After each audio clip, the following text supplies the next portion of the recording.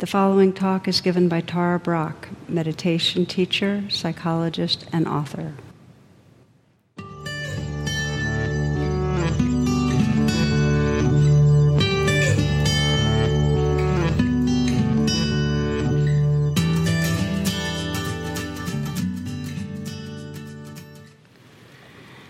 One of the inquiries that I find most useful in personal healing and spiritual awakening is very, very simple. It's that question in the moment of what is between me and really feeling happy or really feeling peaceful, right, in this moment. And when we check in and we sense, well, what is that? And I do this often at workshops, at Kripalu or Omega, and we kind of share a bit about that, some day-longs. What we find when we begin to pay attention, like what's really between me and really being at peace or free right now, is there some background of a belief that something's wrong with me or something's wrong with you or something's wrong with life. But there's some limiting belief or idea in the mind that's separating us. Often it has a quality of judgment, and often the judgment is aimed at ourselves. I can say for myself that when I'm noticing I'm in a bad or unhappy mood, and I do even the slightest bit of scraping beneath the surface, on some level I feel like I'm falling short. I feel some sense of personal failure. And in Buddhism and most spiritual paths I've encountered, it's the source of suffering is described in a fairly elegant, simple way, that we have this delusion about who we are and we don't see the truth, that we do not recognize the truth of who we are. We forget this awareness and love that really is shining through every being, every form. We forget. One of my favorite stories that I like to share comes from when my son was in a Waldorf school, and in the art class, the story that was circulating was that the teacher had been in the classroom and children were at these tables, 4 children at a table, doing their picture, their project of the week. And the teacher was circulating around and looking over their shoulders, and one little girl was really into what she was doing. And so the teacher kind of stood there for a while, and she said, "Well, hon, what are you drawing?" And the little girl, didn't really pay attention to her much, but she says, "I'm drawing God."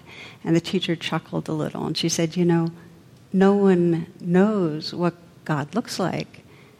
Without looking up, without even skipping a beat, she said, "They will in a moment."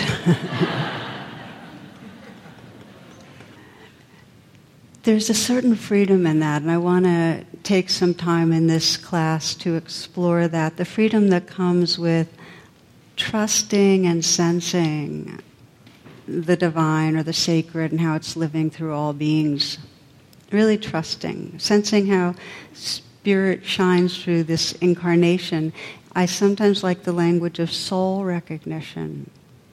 And there's a lot of different interpretations, but soul recognition meaning that the way the spirit is uniquely shining through this being and then this being, but that same loving awareness.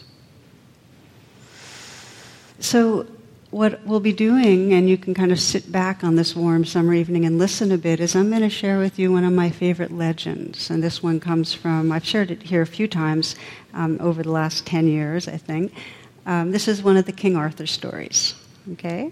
And in this story, King Arthur encounters a very dark figure, a knight with powers that were way greater than his own, who casts a spell on him.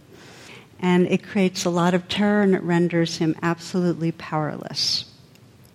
So the knight offers him his life and freedom if he can return in 7 days with the answer to a question.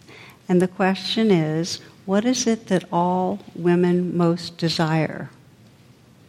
So if you haven't heard this story before, you can begin to reflect for yourself. So he agreed, and he went around asking everyone that he possibly could encounter, the girl herding geese and the alewife or the great ladies, and none of their responses rang true.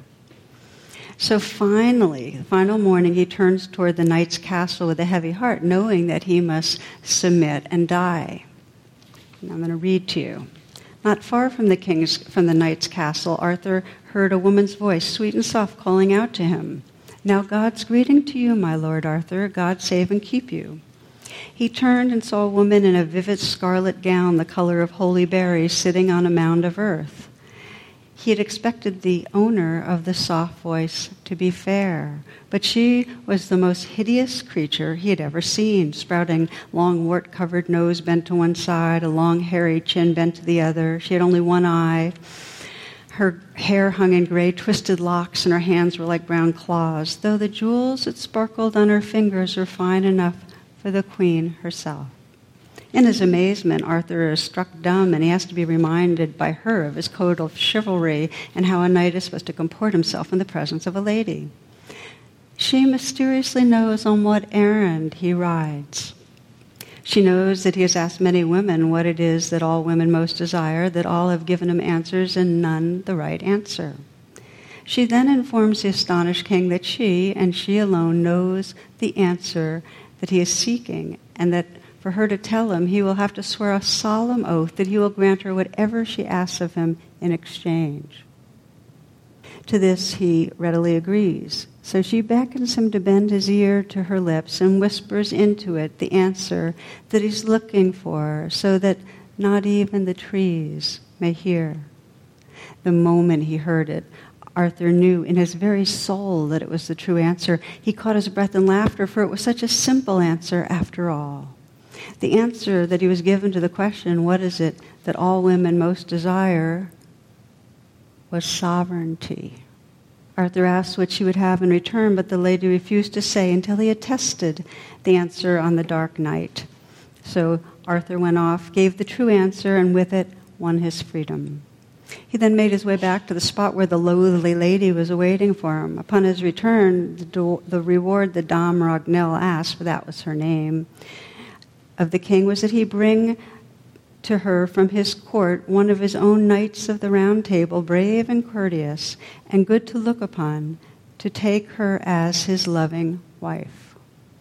Arthur, staggered and repulsed by this inconceivable request, has to be reminded that he owes his life to her and has made a knightly and kingly promise in exchange for her help. Of course, for Arthur to assign the task to someone would be to disrespect the sovereignty of one of his own knights. The choice must be made freely. When Arthur returned to the court, he told the full story of his week's adventures to an astonished gathering of knights, and his son and his nephew, Sir Gawain, out of loyalty to his uncle the king, and out of his own goodness, offered to marry the lady himself. Arthur, ashamed and heavy-hearted, would not let Gawain make the vow without seeing her first. So the knights rode out in company and next morning to the woods, and after some time they caught a glimpse of the scarlet through the trees. Sir Kay and the other knights were sickened by the sight of Lady Ragnell, and some were even insulting to her face. Others turned away in pity or busied themselves with their horses.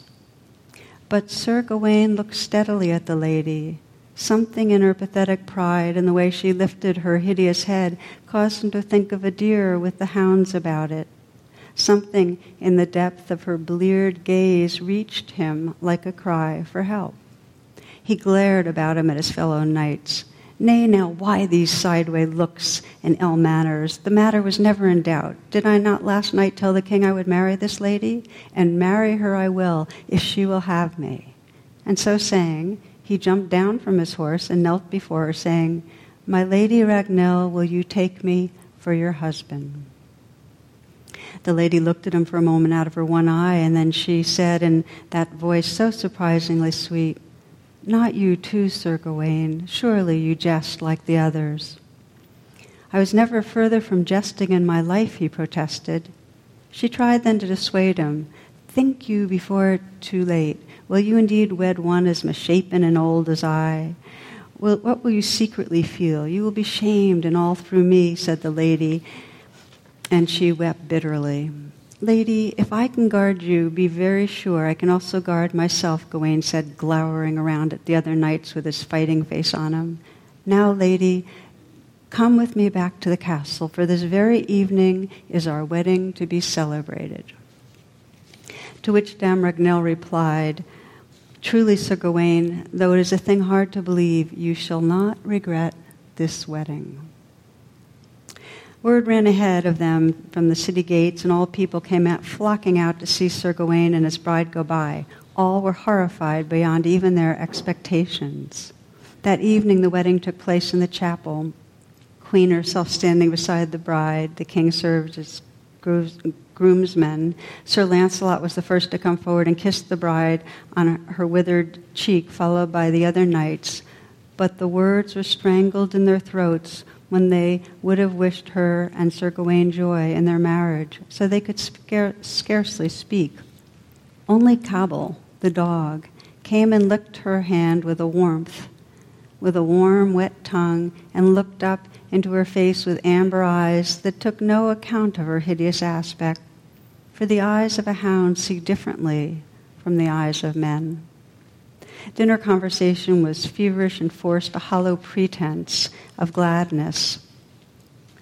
At last the forced festivities came to a close, and it was time for the newlyweds to go to the wedding chamber in their castle. There Gawain flung himself into a deeply cushioned chair beside the fire and sat gazing into the flames. A sudden draught drove the candle flames sideways, and somewhere very far off, as though from the heart of the enchanted forest, he fancied he heard the faintest echo of a horn. There was a faint movement at the foot of the bed and the silken rustle of a woman's skirt, and a low, sweet voice said, "Gawain, my lord and love, have you no word for me? Can you not even bear to look my way?" Gawain forced himself to turn his head and look, and then sprang up in amazement, for there, between the candle scones, stood the most beautiful woman he had ever seen. "Lady," he said at half-breath, not sure whether he was awake or dreaming, "who are you? Where is my wife, the Lady Ragnell?" "I am your wife, the Lady Ragnell," said she, "whom you found between the oak and the holly tree, and wedded this night in settlement of your king's debt, and maybe a little in kindness." "But I do not understand," stammered Gawain. "You are so changed." "Yes," said the maiden, "I am changed, am I not? I was under an enchantment, and as yet I am only partly freed from it. For now, for a little while, I may be with you in my true seeming. Is the Lord content with his bride?" She came a little toward him, and he reached out and caught her into his arms. "Content? Oh, my dear love, I am the happiest man in the whole world, for I thought to save the honor of the king, my uncle, and I have gained my heart's desire. And yet, from the first moment I felt something of you reach out to me, and something of me reach back in answer." In a little, the lady brought her hands down and set him against his breast and gently held him off. "Listen," she said, "for now I have a hard choice that lies before you. I told you that as yet I am only partly free from the enchantment that binds me. Because you have taken me for your wife, it is half broken, but no more than half broken." Dame Ragnell explained that she was now able to appear in her natural form for but half of each day, and Gawain must choose whether he wanted her to be fair by day and foul by night, or fair by night and foul by day. "That is a hard choice indeed," said Gawain. "Think," said Lady Ragnell. And Sir Gawain said in a rush, "Oh, my dear love, be hideous by day and fair for me alone."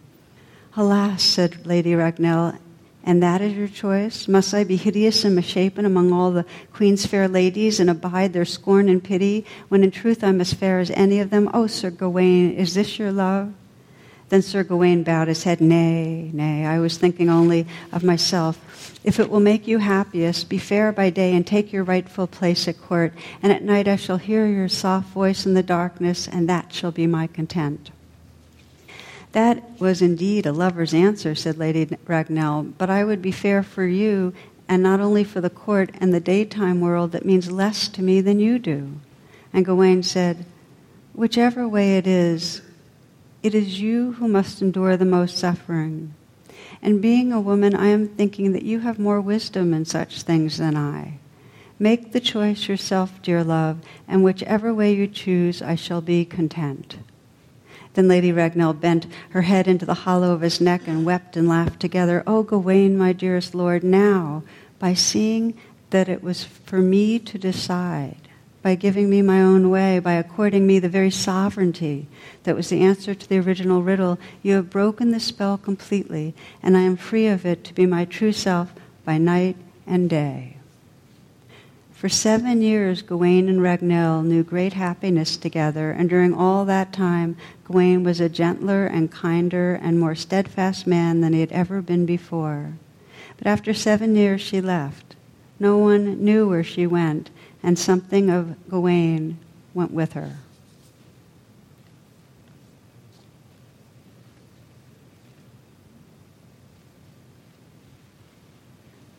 So what is sovereignty? If we really take a spiritual lens, it has nothing to do with external power, though to experience sovereignty is fully empowering, but it's not about external power. It's not about being independent, because these lives are innately interdependent. We're all intertwined. Sovereignty here, the meaning of it is to be who we really are, free to inhabit and live from and express our deepest nature. To be sovereign is to live true to who we are. That freedom, and it's an inner freedom, to really discover and express the love that's here without holding back. To live from that awareness, that wakefulness, that creativity that shines through all beings. So what makes it possible? What makes it possible for us really to be free in this way is this clarity of seeing, what I've been calling soul recognition, so we can actually remember and see that spirit, that essence that's within in ourselves and each other. It's a remembrance of spirit. I think one of the most direct ways to think of it is, many of you are familiar with the term namaste, such a beautiful kind of expression that in the West we see people and we go, hey, hi, how are you? And it's, in a way, the handshake is to show we're not carrying a gun. Whereas in Asia, namaste, which means I see the divine, that it shines through you, and you, and you, and this being, and all beings. What an amazing way to move through life. Just to have that intention to see. So this is what the rest of our exploration is how do we see? How do we wake up that seeing? Seeing past the mask. Because that was really the essence of this story in some way. Sir Gawain saw past the mask. To the degree that we suffer, we're living in an enchantment. We're living in a trance. And in that trance, we're believing in a story of a very limited and separate and usually deficient, although sometimes superior self. But it's no fun. Even if you feel superior, it's not fun. Yeah. So let's just take a little closer look at this enchantment that in some spiritual traditions is called the dream that we live in. The kind of narrative that we keep running about who we are, what we're taking ourselves to be, that kind of egoic self. Because when we are taking ourselves as limited, we can't see who others are. We're just seeing, it's like an ocean, we're just seeing the surface waves. We're not seeing into who the other person is. So how we sustain this enchantment or dream is by continually leaving the present moment. We continually, I've often described it as a bicycle, that we're pedaling away from the present moment to go get something we think we want and need, or to get away from something we think is bad. But there's a continual reactive movement that takes us away from presence into thoughts, into kind of reflexive actions. We're leaving all the time. And in the moment of leaving, not liking how it is now, there's a contraction that can't really sense the soul, the spirit that's shining through. And it's very, very clear. Some of you, you'll find it's most clear if you think of where your addictions are. And we all have some form, whether it's minor or major. We all have addictions, and we know what it's like. If you think recently of when you were caught up in whether it's overeating or oversleeping, some substance, whether it's caught up in sexual fantasies, caught up in gambling or shopping or whatever the busyness is. In those moments, we're not here. We're numbing or grasping or resisting, but we're not here. We're living from a really contracted dimension of who we are. A man and a woman are sitting beside each other in the first-class section of a plane, and the woman sneezes, takes out a tissue, gently wipes her nose, and then shudders quite violently for 10 or 15 seconds. Man goes back to his reading, but a few minutes later it happens again. She sneezes, takes the tissue, wipes her nose, and shudders. The man's becoming curious.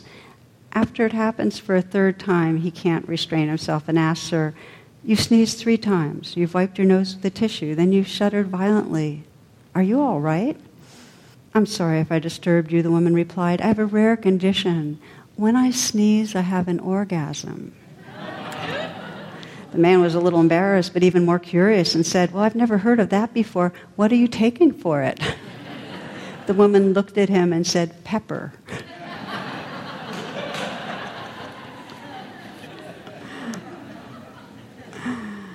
So this is part of the enchantment, the trance, is that we're addicted, and we keep on, our thoughts and our behaviors keep feeding it in some way.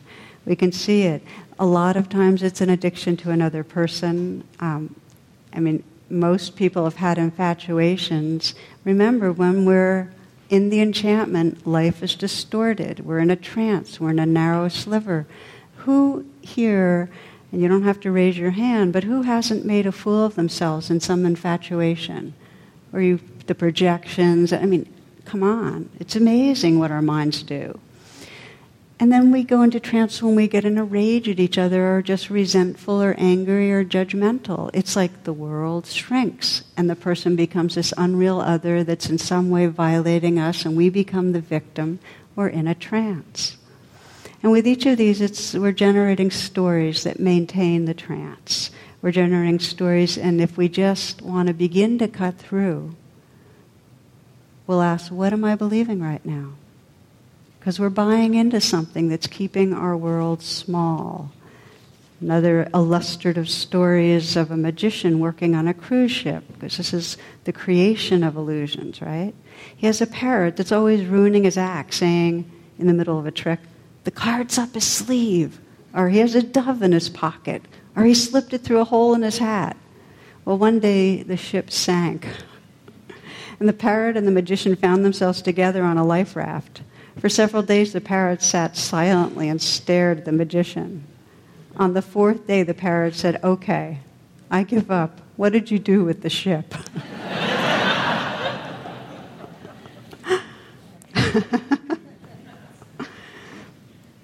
So the core enchantment, or the core element of the trance that we have, is that we, as much as we might say, "Oh, sure, I'm going to die, everybody else is going to die," we deny impermanence and change. On some level, we go through today as if it's always going to be like this, and life's going to go on. And I think it's really interesting the way the legend ended. Did you notice that? 7 years and she left. It's part of not being in the enchantment. Things end. Alan Watts says that we move through life as if we're winding a watch on the way to the gallows. Winding a watch on the way to the gallows. Just take a moment to reflect. Let's take a pause together, okay?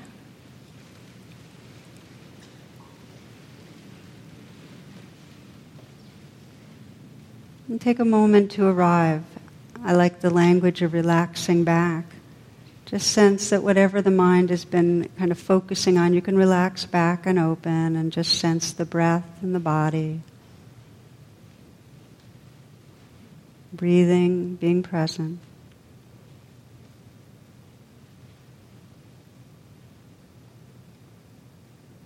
And with some interest and without judgment, you might scan through today, or it might be yesterday and today, and just see if you can notice for yourself the quality of trance or enchantment. We all have some. For many, it's great swaths of time. So this would be the parts of today or yesterday where you wanted life to be different. You're trying to get away from what's going on in the moment. That there's a background or something's wrong with how it is. Or there's a judgment of how you're doing or how another's doing that creates separation. Maybe it was a strong sense of addictiveness. But just notice the confining quality of where your mind and sensibilities were.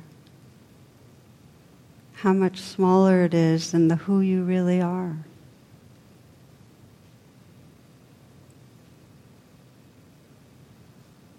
The enchantment is strong. The conditioning is strong, very deeply patterned. But even sense as you observe the quality of mindfulness that's right here, and feel your intention to regard with a quality of kindness.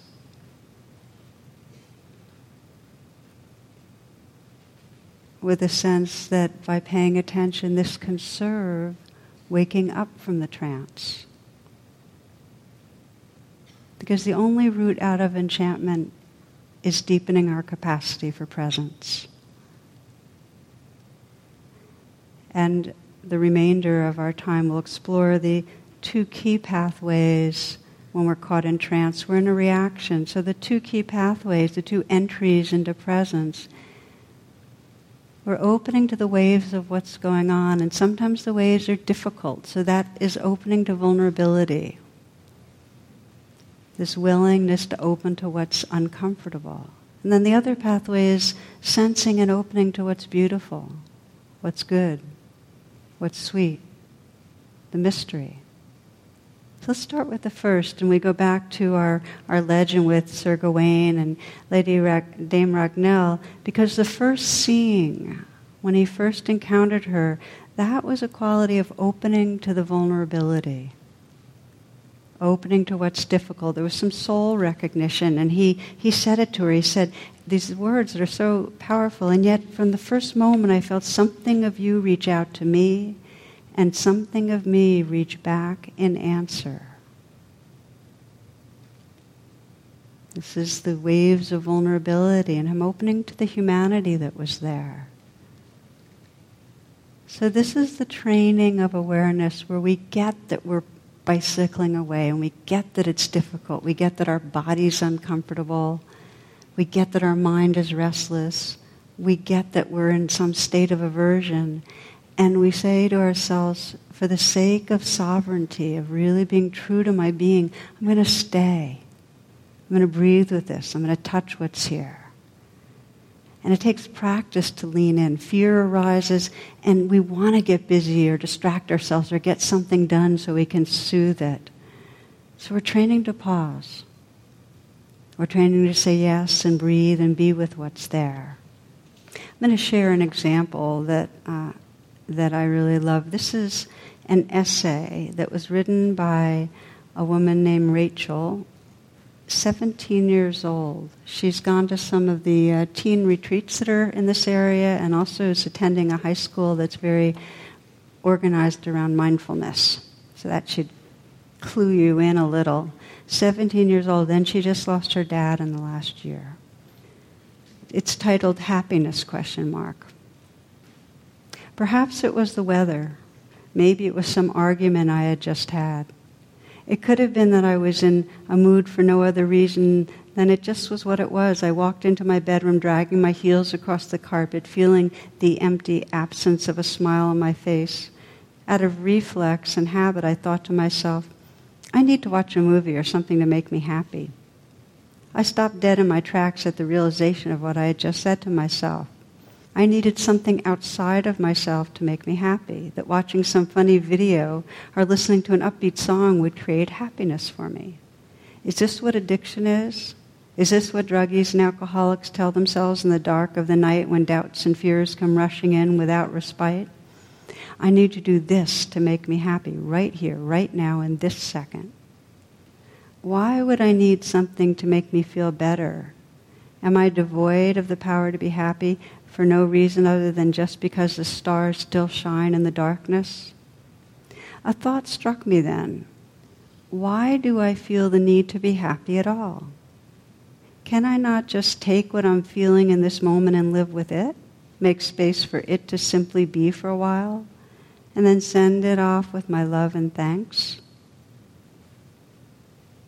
Why do I feel the need to be happy at all? Can I not just take what I'm feeling in this moment and live with it? Make space for it.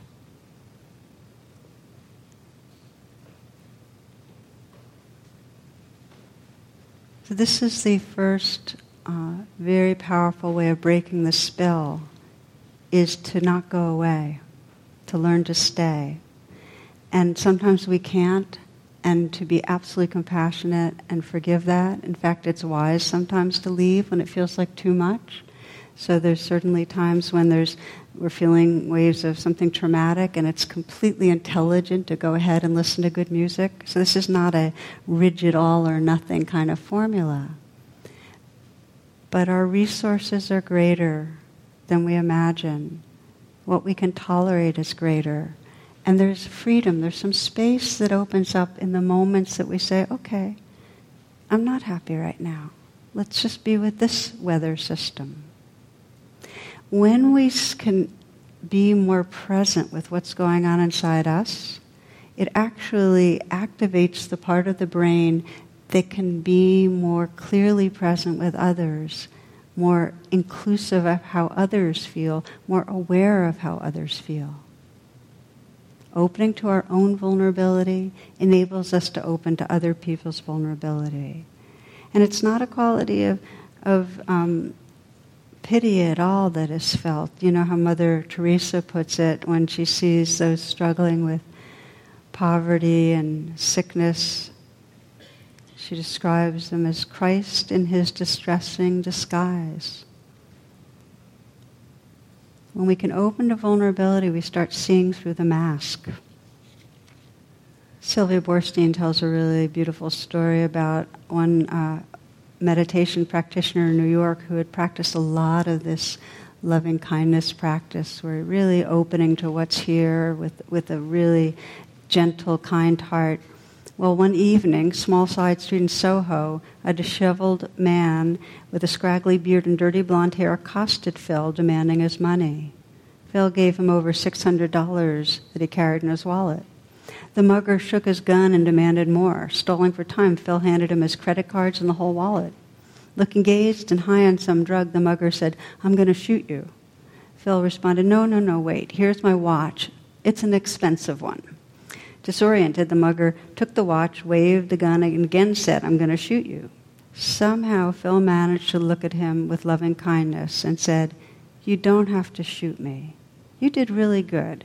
Look, you got nearly $700. You got credit cards and an expensive watch. You don't have to shoot me. You did good." The mugger, confused, lowered his gun slowly. "I did good?" he half-asked. "You did really good. Go and tell your friends you did good." Dazed, the mugger wandered off, saying softly to himself, "I did good. I did good."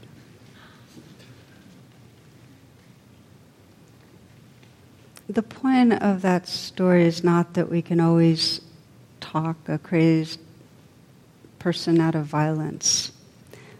Rather, that we have the capacity to see past the veil no matter how someone is acting. If they're acting in a way that's violent, they're suffering. We can do that. And when we do it, when we can remember who's there, when some place in us is going namaste no matter what, it helps to call that out of the person. Helps them remember who they are. I really think of this as the greatest gift we can give each other. That if we can see, if there's soul recognition, we help wake up that soul. We free it. We help to bestow sovereignty on that soul. The challenge is we very quickly create unreal others, and the more stressed we are, the more others are not souls. There's no real visceral sense of namaste. They're two-dimensional characters that are either in our way, are better than us, or worse than us, but we just lock in. So it takes real intention on some level. If you can, after tonight or this class, some part of you, even just a few degrees more intention, when stirred up to ask that question, like, who are you really? Can I see past this? I mentioned some weeks ago the training of looking at somebody's eyes and just looking to see what color eyes they have. It helps you to pay more attention more deeply to who's behind those eyes looking out. So it takes intention, and if we're curious, we can cut through the enchantment, the unreal other enchantment. I think one of the places we go into most trance of this unreal other is driving. Have you noticed how when you're driving, it's like, first of all, traffic is everybody else, right? It's not me. Everybody else is traffic. But then we even have our categories of cars, and what we give kind of personalities or energy to who's in that car, depending on what we see. And when we have to get somewhere in a rush, cars in front of us going a little under the speed limit can make us absolutely insane. So humans become obstacles. So story of my own is some years ago, I made this intention that if that happened and I started really feeling aversive towards somebody in a car, I would try to come up around the side so I could look in the window, because if I can see a face, then the unreal other dissolves and I have more possibility of being with a real being. So there I was some years back, and I was kind of trying to get to I had some sort of a conference call I was trying to get to, and the guy in front of me, and it was a guy, and I had no idea that it was a guy, but some part of me was going, that guy. And he's in a very, he's plodding along in this big old Buick, kind of like a boat kind of thing. And so I was really frustrated. So I pulled up next to him and looked in, and it was really jarring because he looked exactly like my father. And my father had just died the year earlier. So I went from aversion to weeping. And I drove all the way back home weeping. But what a wake-up to sense the enchantment I was in. Now, of course, I went into slightly another enchantment because I was projecting a lot to do with my father, but who cares? My heart was more soft, you know. So soul recognition, whether it's with the people closest to us, we so often, and it's really, really sad that we can go through weeks and years with slight grudges or resentments. And whenever we're wanting people to be different than they are, there's no soul recognition. When we're wanting them to cooperate with us, there's no soul recognition. We can't see. We can't see who's there. It's our partner, and we're just not wanting to leave a mess around the house, or somebody that's not, our partner that's not driving the way we want them to be, or our child that's not on time when they agreed to be home. Can't see. So this is one domain, okay, of soul recognition where we just open to the uncomfortableness. But the other domain, for the last piece here, is that because we're so fixated on what's wrong, to very intentionally look for the beauty and the goodness that shines through beings. And if we're fixated on the negative, there's the loving kindness practice where, you know, if you think of a person and you're in reaction in some way, and you imagine that person happy, and happy in a really wholesome, happy way, not a gloating kind of happy, but just like delighted or amused or in wonder about something. If you imagine somebody when they're really loving, how they look. Or if you imagine somebody when they're really young. Or if you imagine somebody that you're in a kind of tight thing with, and imagine they're already passed away. That helps you to see past the mask. You start sensing really the being that's there. And you begin to sense the goodness of that being. I think it's particularly powerful when we consider for those that are parents, our offspring, because it's so easy to, without knowing it, lock into wanting them to be different or more. Because I have Jewish heritage, I can share this little one that goes, two Jewish women sitting in a park having lunch together. One says, oy vey. And then the other one says, oy vey. And then the first one says, okay, enough about the kids. I like that one. But we know how it is. It's like I can say for myself as a mother that throughout Narayan's life, of course, like every other mother, I thought he was bright and beautiful and so on, but I always had something I was worrying about, sometimes more intensely than others, but there was always something. At any phase, you could have asked me, what are you worrying about with him? And I'd have something right there off the top of my head. He's not applying himself. He needs more discipline. He needs to be more attuned to other people. Too many video games, too much partying. I always had something. So, and what I realized is where I now can sense that I've most served him is where at those intervals when in some way I wasn't stuck inside that, and in some way, in very pure way, I was mirroring back just my trust in his innate goodness, his kindness, his natural intelligence, the spirit that lives through him. Thomas Merton says, the beginning of love is the will to let those we love be perfectly themselves, the resolution not to twist them to fit our own image. This is about sovereignty. This is about helping create a space where other people can really come home to who they are and live from who they are. So this is the essence of the teachings now. We're coming down to kind of the core of it, which is to see through the mask. We really need to open up to the waves just as they are. We need to open up to the vulnerability that's here and that spirit that's shining through both. My final story for the evening is that many years ago a woman came to a retreat that I was doing, and she asked me about how to work with her partner or be with her partner because he only had a short while to live. And in fact, they had agreed that she was going to come to this retreat because she really needed to kind of tap into all her resources because they were Catholic, but they didn't want to have a priest there. He wanted her to kind of be the one to support him and guide him through his passing. And she was terrified she wouldn't know what to do and that she'd do it wrong. So she asked me what she could read about being with the dying. And of course, I told her at this point there's not a Buddhism 101 on being with the dying. I mean, there's certainly good tapes and this and that, CDs, whatever. But the basic thing is just to love him. Just to love him no matter how it is. Just keep offering her presence.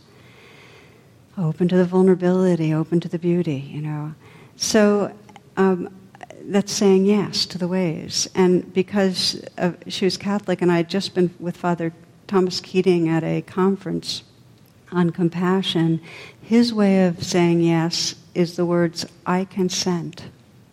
That whatever's going on, I consent. The I consent creates a very big, open, tender heart. So she went home with that. She was going to, whatever came up, the fears, the grief, the feelings of insufficiency, okay, yes, I consent. Opening to how it is. Opening to his goodness. Opening to the goodness and beauty that's between them. So several weeks after her partner died, she called me. And she said she went home and she had all those strong feelings coming up and she kept saying, I consent, I consent. But she realized she was still trying to do it right, trying to get everything right. And one night he said to her, I don't think I have long. And she right away kind of hushed him. She said, oh dear, you don't need to think that. Today was a good day. Let me go make some tea. And in that silence she felt 1,000,000 miles apart. Okay, she'd pushed away the waves. And that's when she prayed, please, may I meet what arises with loving presence. And the I consent went deeper. It went deeper. And she noticed when fear was arising, I consent. When pain for his pain, I consent. With that bottomless grief, I consent. Real deep allowing. And then she told me, she said, Tara, when I allowed myself to pause and come home to this full presence, I did know how to be with him. She intuitively knew how to whisper words of encouragement and caring touch, and sometimes singing and sometimes silence. And she said in this presence she could open to the fullness of his spirit. I'll read you the rest. She said, there was no longer a sense of him and me. Rather, we were a field of loving, total openness, warmth, light. He's gone, but that living field of loving is always with me.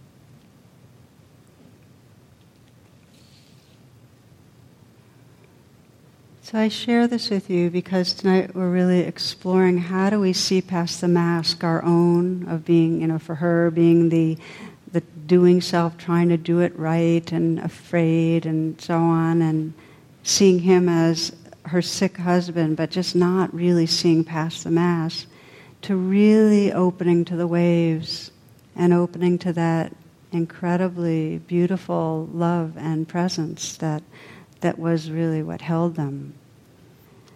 Thomas Merton says, life is this simple.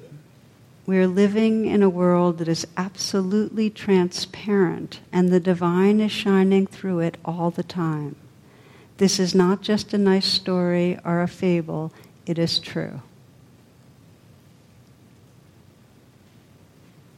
So tonight's story, Sir Gawain and Dame Ragnell, the story ends that beyond his preferences, he wants her to choose.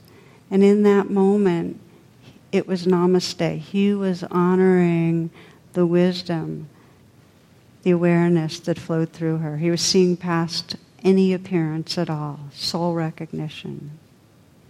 And so it is that we can practice, and I think if we just perhaps close this by sensing namaste, that in this simple way we can begin to feel the sacred, the light, the awareness, the love that's in us, and begin to sense it in each other. And it's that practice, we need nothing else if we want to discover the freedom of our own being and of each other. So I invite you just to close your eyes for a moment. I'll do a little bit of a namaste kind of reflection and then be done. And invite yourself home right now.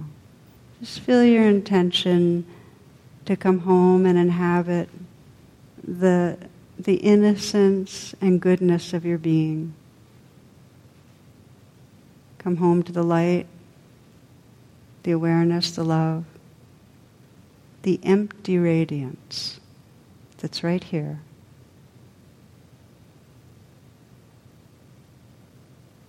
And you might bring somebody to mind in your life that's part of your circle in some way, somebody that you encounter regularly, family, friend.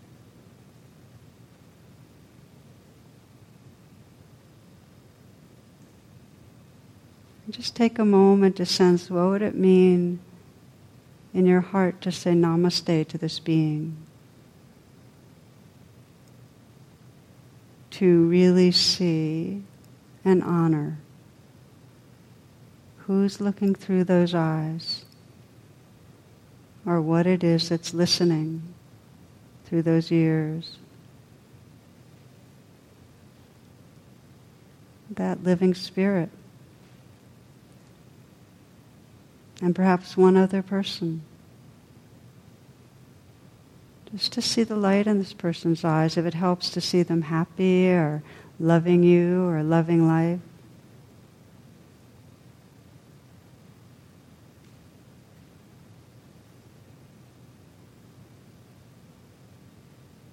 And see what's shining through.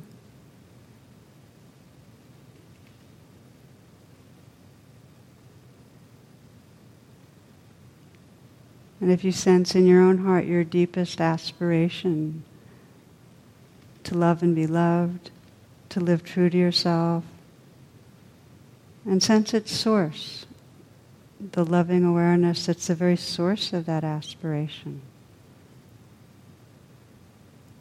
It's said that we're not humans on a spiritual path, we're spirit that's waking up through this incarnation.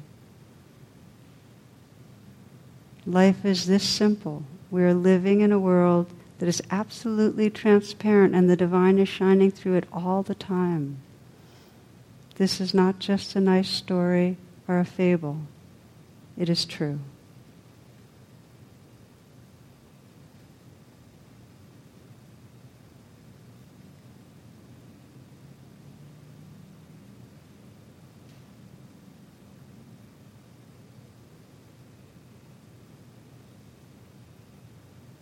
As a way of bringing this alive in our lives, you might feel your intention. Perhaps tonight, as you get up and move around the room, to say namaste in your own way, to look, to feel, to sense the sacred in another with one or two people, and also with those at home or those that you might be seeing in the next few days. Bring it alive in the world. It's what can heal our world. Namaste and blessings to each. Thank you. The teaching you have received has been freely offered. If you'd like to make a donation, learn more about my schedule or programs offered by the Insight Meditation Community of Washington, please visit tarabrach.com and imcw.org.